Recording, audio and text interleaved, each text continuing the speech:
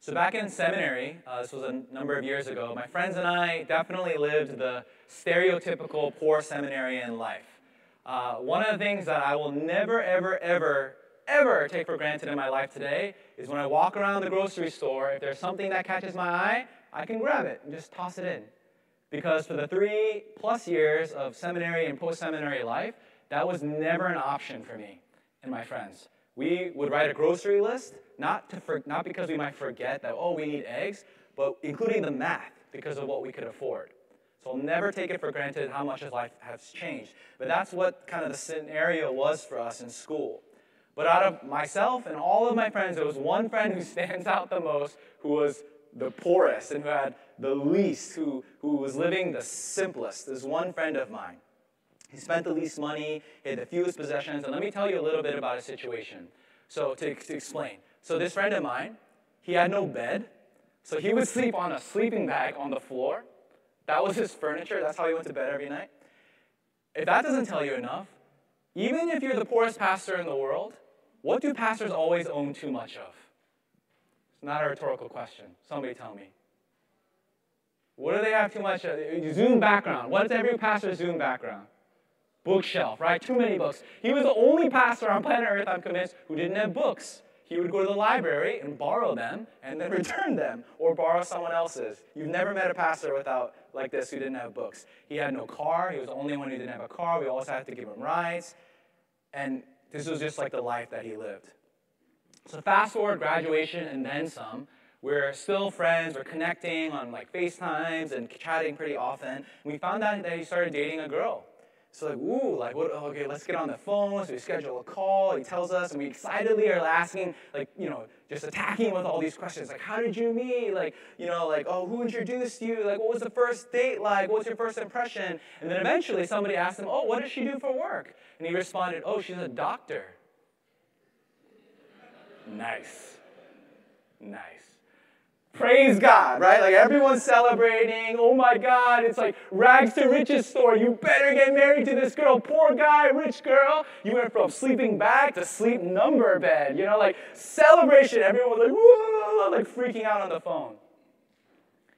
When I look back at this conversation, and now I'm able to take like kind of a bird's eye view, I realize money has a big, like strong, tremendous, powerful hold into influencing our thoughts. You see what happened to us in this conversation? By the way, we're all pastors and should know better, right? But let's rewind. What happened to us? The moment we got most excited about my friend meeting his potential future wife, and spoiler, he did get married to her, the time we got most excited was when we found out she was a doctor. Why? Because we love people who help people for it? No, because doctors make a lot of money. The implication here is, now you're blessed. Thank God. You were living a sucky life before. Now your life is going to be so good. If you marry this girl, you're going to be rich. So you're going to take care of all of your problems, no more worries, no more sleeping on the ground. You can drive whatever your car. That's the implication, obviously. I don't need to state the obvious. You knew what we were thinking, and you were thinking the same thing. I wonder, would we have been just as happy for him if the answer to the question, what does she do for a living, was, oh, she's a waitress, or she's in grad school, or she's unemployed because she's just figuring it out. She doesn't really know what she wants to do with her life. Would we have been that happy? Would we have said, oh my God, you're so blessed? Would we have been, oh, dude, bro, like on the phone? No, we wouldn't have. Because we assume that having lots of money will mean happiness. We think that the greater the salary, the better the life. But having more money in no way guarantees that. What we should have asked and got excited for were questions about her personality, her character, things that would actually be meaningful information to whether she would make a great girlfriend, a great fiance, and a great spouse. Not about how much money she makes, because the reality is in life is to have a truly meaningful and abundant and rich life in that way. It's not about the money. We've been using this phrase, the rich life, the title of this sermon series, a lot the past 2 weeks. And if you haven't picked it up by now, it's kind of been obvious. It's a play on words. Because we're not talking about the financially rich life. When we say rich life, we're talking about meaningful, joyful, abundant, deep, good. That's what we mean by the rich life. And what we should want for each other, what I wish I had wanted for my friend on that phone call, is that rich life, not the wealthy one. Thankfully, spoiler again, she did end up being a person of high character and a godly woman. They did end up getting married, and they are happy and I believe living that type of rich life. But not because of her salary, but because as their wealth increased, so did the riches of their life because they made a commitment as a couple to be generous. My friend, who doesn't have books, he does have a rich life. But not because he married a doctor, but because he's living generously. And this is my theme for today's message. The rich life is not the financially wealthy one. The rich life is a generous one. If you want to have a truly rich, meaningful, deep, abundant, purposeful, joyful life, then I would like to argue you should consider living generously. So let's turn to our Bibles and see what we can learn from Luke 21 about generous living, about the truly rich life. Luke 21, verse 1. As Jesus looked up, he saw the rich putting their gifts into the temple treasury. He also saw a poor widow put in 2 very small copper coins. Truly, I tell you, he said, this poor widow has put in more than all the others. All these people gave their gifts out of their wealth, but she, out of her poverty, put in all she had to live on. This is the word of the Lord. Thanks be to God. So the setting of this short story is a crowd of people bringing their offerings to the temple. They're in the temple courts. And Jesus observes wealthy people putting in large sums of money into the treasury. And how does he know that? Is he like looking in, like, how much are you going to put in? No, it's probably because of noise. They had metallic coins into a big metal box. They probably carried it in sacks and drop, clunk, clunk, clunk. And people like to kind of brag about it. But then he says, the narrative says that he sees also a poor widow. And she doesn't have the same offering like the others. She has very little to give. And it says 2 small copper coins. What it's understood to be in today, if you can try to picture it, is 1/64th, the fraction, of a day's wage. So whatever it was for her and whatever it might be for you, it's very, very little. 1/64th of a day's wage is probably safe to say what she put in. This in comparison is, of course, minuscule compared to what others are giving. But Jesus says she put in more than everyone else. And then, in fact, she's praised by Jesus as have given more than any of the rich people. Obviously, as we read, when Jesus says she has put in more, he's not saying more in quantity. He's not that bad at math. He's not doing girl and boy math here, Jesus math. He understands that the offering she put in is, I talk tick too, you know. She understands that he put more, it's not more worth monetarily. He's saying she has given more in value because Jesus' valuation of people's temple offerings is not a matter of quantity. It's a matter of the heart's posture. So here's the first thing that we learn about generous living. Generosity is not a state of your finances, it's a state of your heart. Generosity is not about financial management, it's like how you live when you have excess income. It's not about those who have margin versus those who don't have margin. It's not a matter of budgeting wisely. Generosity is about the state of the heart. It's about love and humility and surrender and servitude. Being a generous person is not dependent on how much you have. It's dependent on what the state of your heart is. You ever have this conversation with friends? Man, like when I get my job, or like if I win the lottery, I would give so much. I'll buy all my friends like cars. I, set up scholarship for inner city kids. I'd build buildings. I do all this stuff. Or maybe it's just like, oh, I can't wait to get out of school and be loan free, because then I'm going to be so generous. I'm going to support my cousins who are struggling, and like all these dreams, right? There's a couple issues issues with the way of thinking, of this way of thinking. First, none of us really knows whether you're going to be that generous with money. It's good to think and hope that you will be, and I'm not discouraging that train of thought, of course, but I think we all need a healthy mistrust of just magically becoming super generous just because you get rich. Last week, Pastor Eugene mentioned the studies show that everybody thinks they need 20% more. Everyone. Billionaires, millionaires, poor people, everybody thinks they need 20% more. So that might be us too. But secondly, the issue with this way of thinking, and more importantly for my point today, is why are you waiting for the future?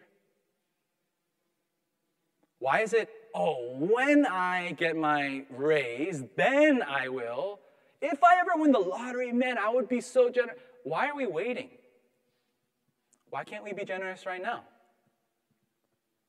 For most of us, the answer, when I say, why can't you just be generous right now? Your instinct is probably, because I don't have that much. But it's because our minds trick us and tell us it's only based upon what you have. Generosity depends on what you have. You don't have that margin, therefore you are exempt. But no, generosity depends on the heart.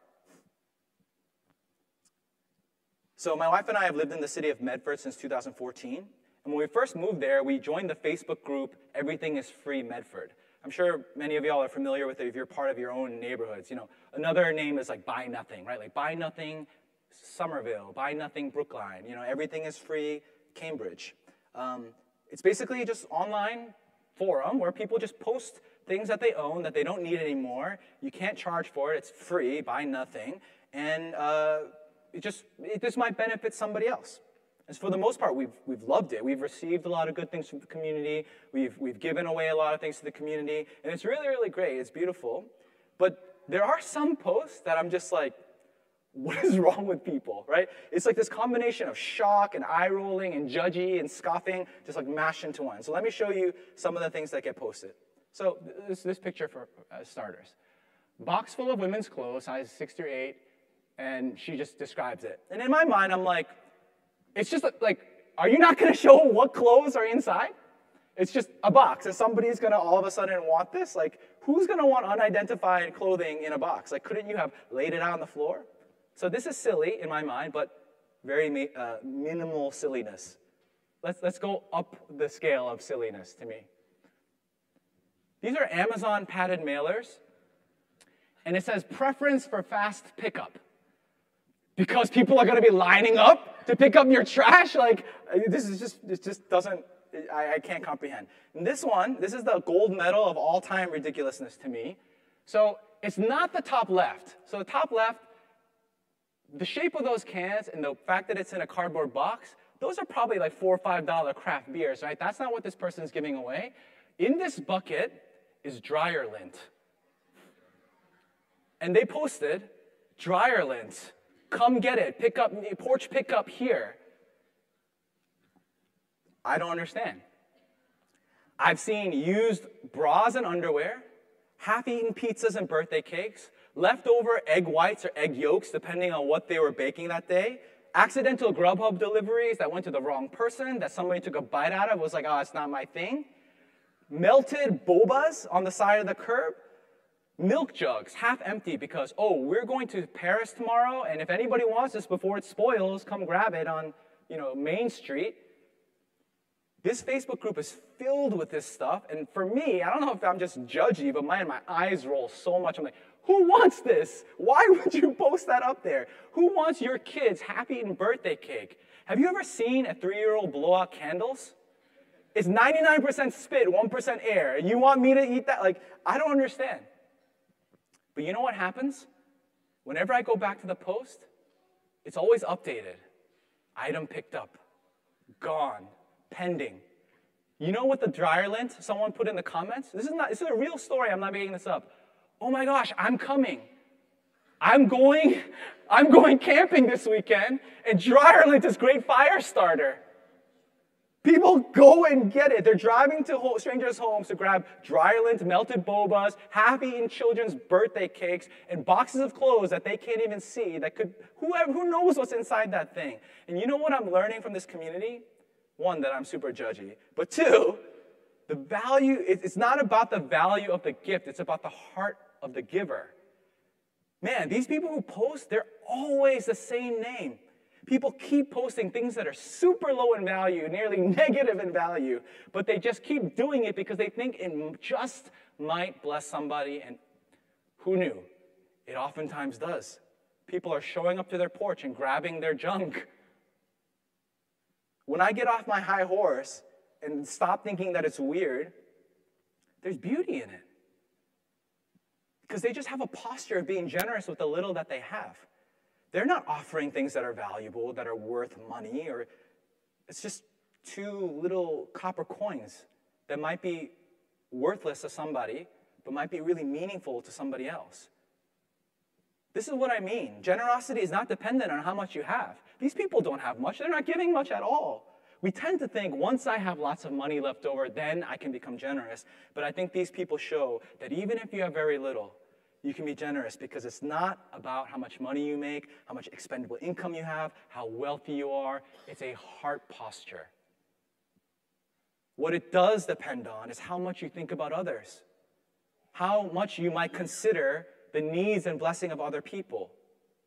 Because even with very little, we could be very generous, just like the poor widow. She had nearly nothing, and yet she's an example of generosity. Because generosity is about the state of the heart. The second thing we can learn about generosity from this woman is, let's remember the setting here, right? So she's putting in money into the temple treasury to go to the work of the temple. So what is her contribution actually doing for the work of the temple? 0, right? 1/64 of a day's wage is going to do nothing meaningful financially to the work of the temple. Imagine if I deposited $1 into any of your bank accounts. Would it do anything meaningful to your life? No. You wouldn't even notice that it was there. And if I stole $1 from your bank account, you wouldn't notice that it disappeared. It does nothing for you. This widow's donation did 0 for the actual work of the temple.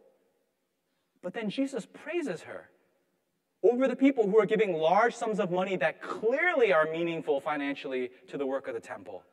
He praises her. Why? He says in verse 4, all these people gave their gifts out of their wealth, but she, out of her poverty, put in all she had to live on. The phrase translated, all she had to live on, in Greek, is just all her life. So reading it again, Jesus says this, truly I tell you, Jesus said, this poor widow has put in more than all the others. All these people gave their gifts out of their wealth, but she, out of her poverty, put in all her life. The point is, God doesn't want your money. He wants your heart. Generosity is about giving of yourself, a giving of your heart. God does care about financial stewardship. I believe that he does care about generosity, but only cares as an expression of having your heart first. Remove the heart, and what is it to him? Giving your heart to the Lord is what he desires, not certain dollar values or amounts. But I think if you're like me, I think humans, we tend to care so much about the amount. We like it when there's more zeros. But I don't think that's how God thinks. What does the amount and additional zeros do to God? Does it help him pay his rent more? What does it do? This week, I hit a big milestone as a parent, as a dad. I feel like I'm a real dad. I was a fake one before, but now I'm real. It was a big moment. Ready? Look at this picture. This is what happened to me. I received my first hand turkey this week. And I am so real of a dad now because Judah did this at daycare. Clearly, the adults helped him because he's not that good. But he did this at daycare, and he brought it home. and we're excited, and of course we respond like, over the top, like, oh my God, you made this. Oh my God, look at the colors and the eye, and like, is this your hand? And like, over the top, like so happy. We're gonna put it on the fridge. Good job, Judah. Like, it was cute and endearing, and what a good feeling to have your kid bring you something like excitedly, like, look what I made, right? Now, do I like this for the value? Am I going to be able to sell this on eBay? Like, look at the fine arts, craftsmanship of the turkey, right? Like, no, if it's about the value, it's negative. Like, I don't want clutter. Like, there's like glitter on the carpet. Like, let's just wait for him to go to sleep. We're going to throw this straight in the trash. Like, what does it actually do? This is just junk, right? If it's about the value, I would just, okay, Judah, bring it here. Like, okay, open the trash, put it in there. Like, have him throw it straight into the trash. But I didn't do that, I promise. And that's not what I'll do. I'll love it. Not because of its value, but because Judah excitedly gave it from his heart. When I received the turkey hand, I'm not happy because of the turkey hand. I'm not happy because now my net value has increased and my worth is getting higher. I'll be happy because my son made it for me. Because I have his heart. I have his affection. He wanted me to have this because of his heart. Think about God's perspective, church. We tend to think that he cares about the money. Like, isn't that silly? To think that the creator of the cosmos, of the universe and stars, cares about money, like as if like we're somehow benefiting him. Like this whole week, I was just being playful in my mind and thinking about us bringing God money the way that Judah brought, like God thinking we're cute. Like, oh my God, you brought me green paper. You're so cute. Like there's zeros, like 100 on this paper instead of a 5. Oh my God, I'm so proud of you. Like Noogie. I have to admit, when I'm not thinking, I think God cares about the amount. Like, if I give 500 into this charity instead of $20, like, oh, God's going to be so proud of me. Like, think about what we're actually saying, that God cares about, like, zeros and ones on an app. What does it actually mean to him? This is no different than kids, like all of you probably, I did it too. Like you glue Elmer's glue and macaroni, you bring it to your parents. You didn't do anything for them. You didn't benefit or bless them. It's not about the value. It's about the heart. Living generously is not about the quantity of your giving. It's about the heart. It's about your life. Giving all your life, just like the poor widow did. So in summary, living generously is not about how much you have or the value of what you have or the quantity of what you give.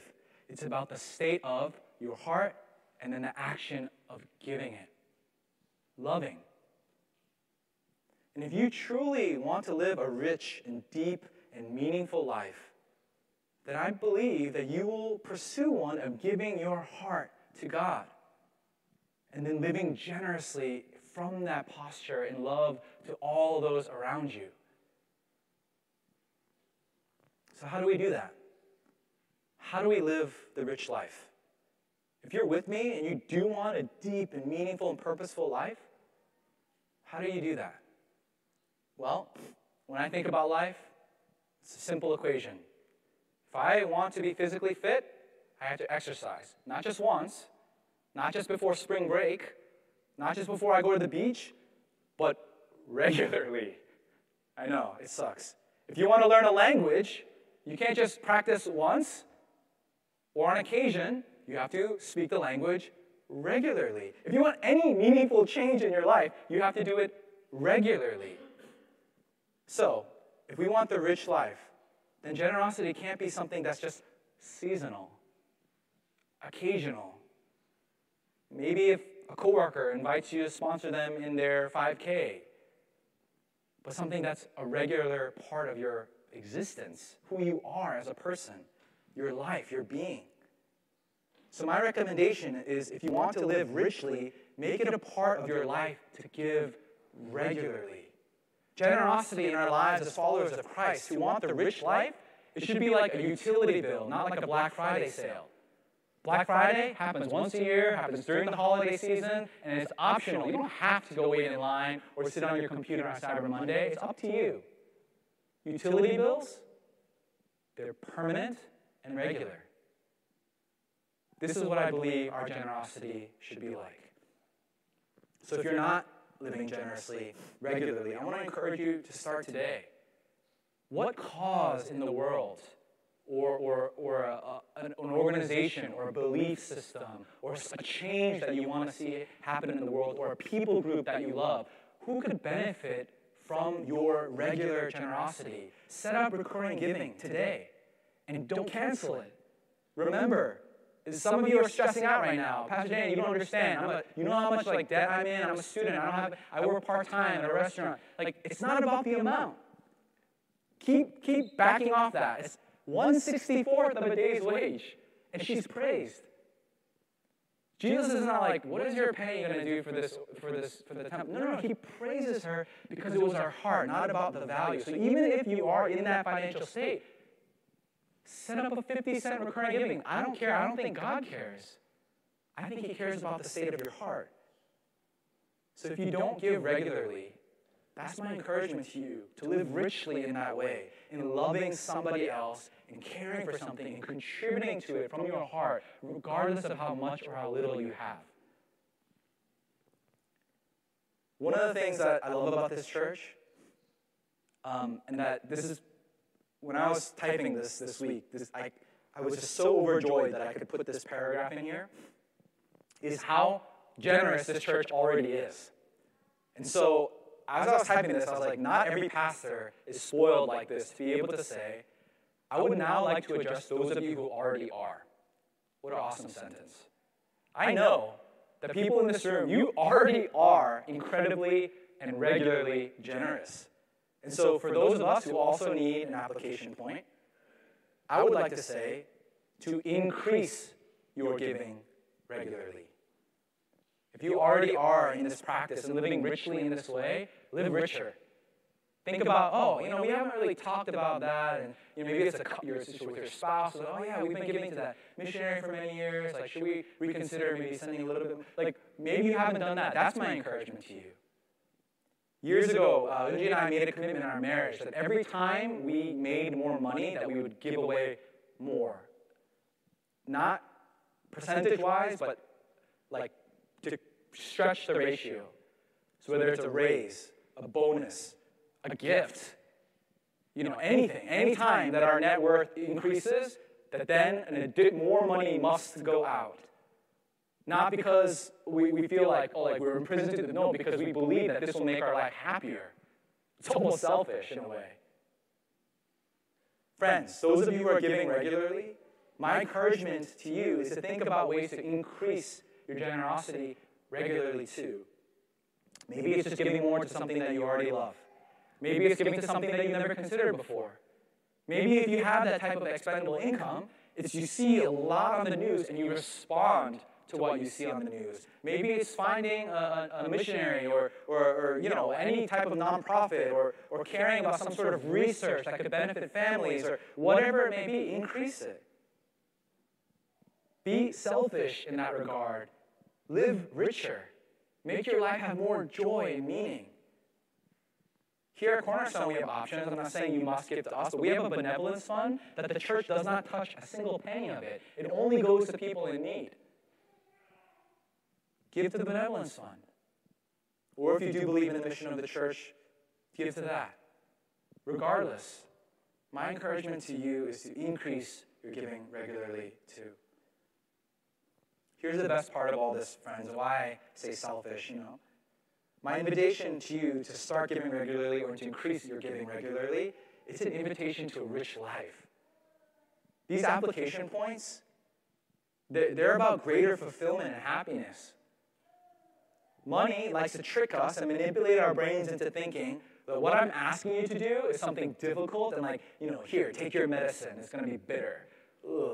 Just force feed the vegetables that you don't want to eat. It'll be good for you, but just do it. This application, I promise you, is the opposite of that. It's an invitation to joy. It's an invitation to having a more meaningful life when you're contributing to the love of the people in this world who need it. And when your heart is given over to the Lord and He uses you mightily for His purpose. I'm inviting you to live a richer life, and that's what we've been trying to do these past 3 weeks in these messages. The point of this sermon series was not for us to become good budgeters. The point of this sermon series was not for us to be good financial managers. The point of this sermon series was for us all to live a richer life. And I believe we can do that. So let's respond in joy. Let's respond in giving the Lord our hearts. And my encouragement to you is to be generous in big or very small ways and live richly. Let's bow our heads in prayer as we just close our time together.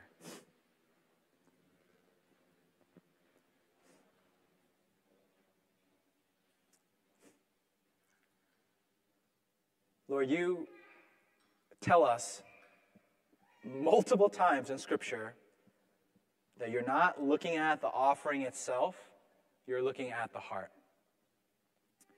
And so we would be foolish if we spent 3 weeks talking about how we can better manage the offering. But that's not the point. We want to give our hearts over to you, God, and let offerings spill forth from there. And so, Father, I pray for each person in here to be a child before you who's excited to bring to you a construction paper with macaroni glued to it, or a mud pie that they made in the backyard, or some sort of craft with stickers and glitter on it. That it wouldn't be about the value of the thing, but it would be about the posture of the giver. Father, I pray that Cornerstone would live richly, that we would be known as generous people who care about your purpose in the world and who love those around us who are in need. In the past 2 sermons, Lisa and Eugene both talked about how we are really privileged people. This demographic is very privileged. Let us not forget that, nor let us ever take that for granted, but let us seize and utilize this position for good. So we pray that our hearts would be open, that you would use us from that posture, and that you would be glorified through the state and the giving of our hearts. So be glorified, Lord, through our rich living. And we pray that you would benefit and bless those in the world who need it through us. We pray all these things in Jesus' name.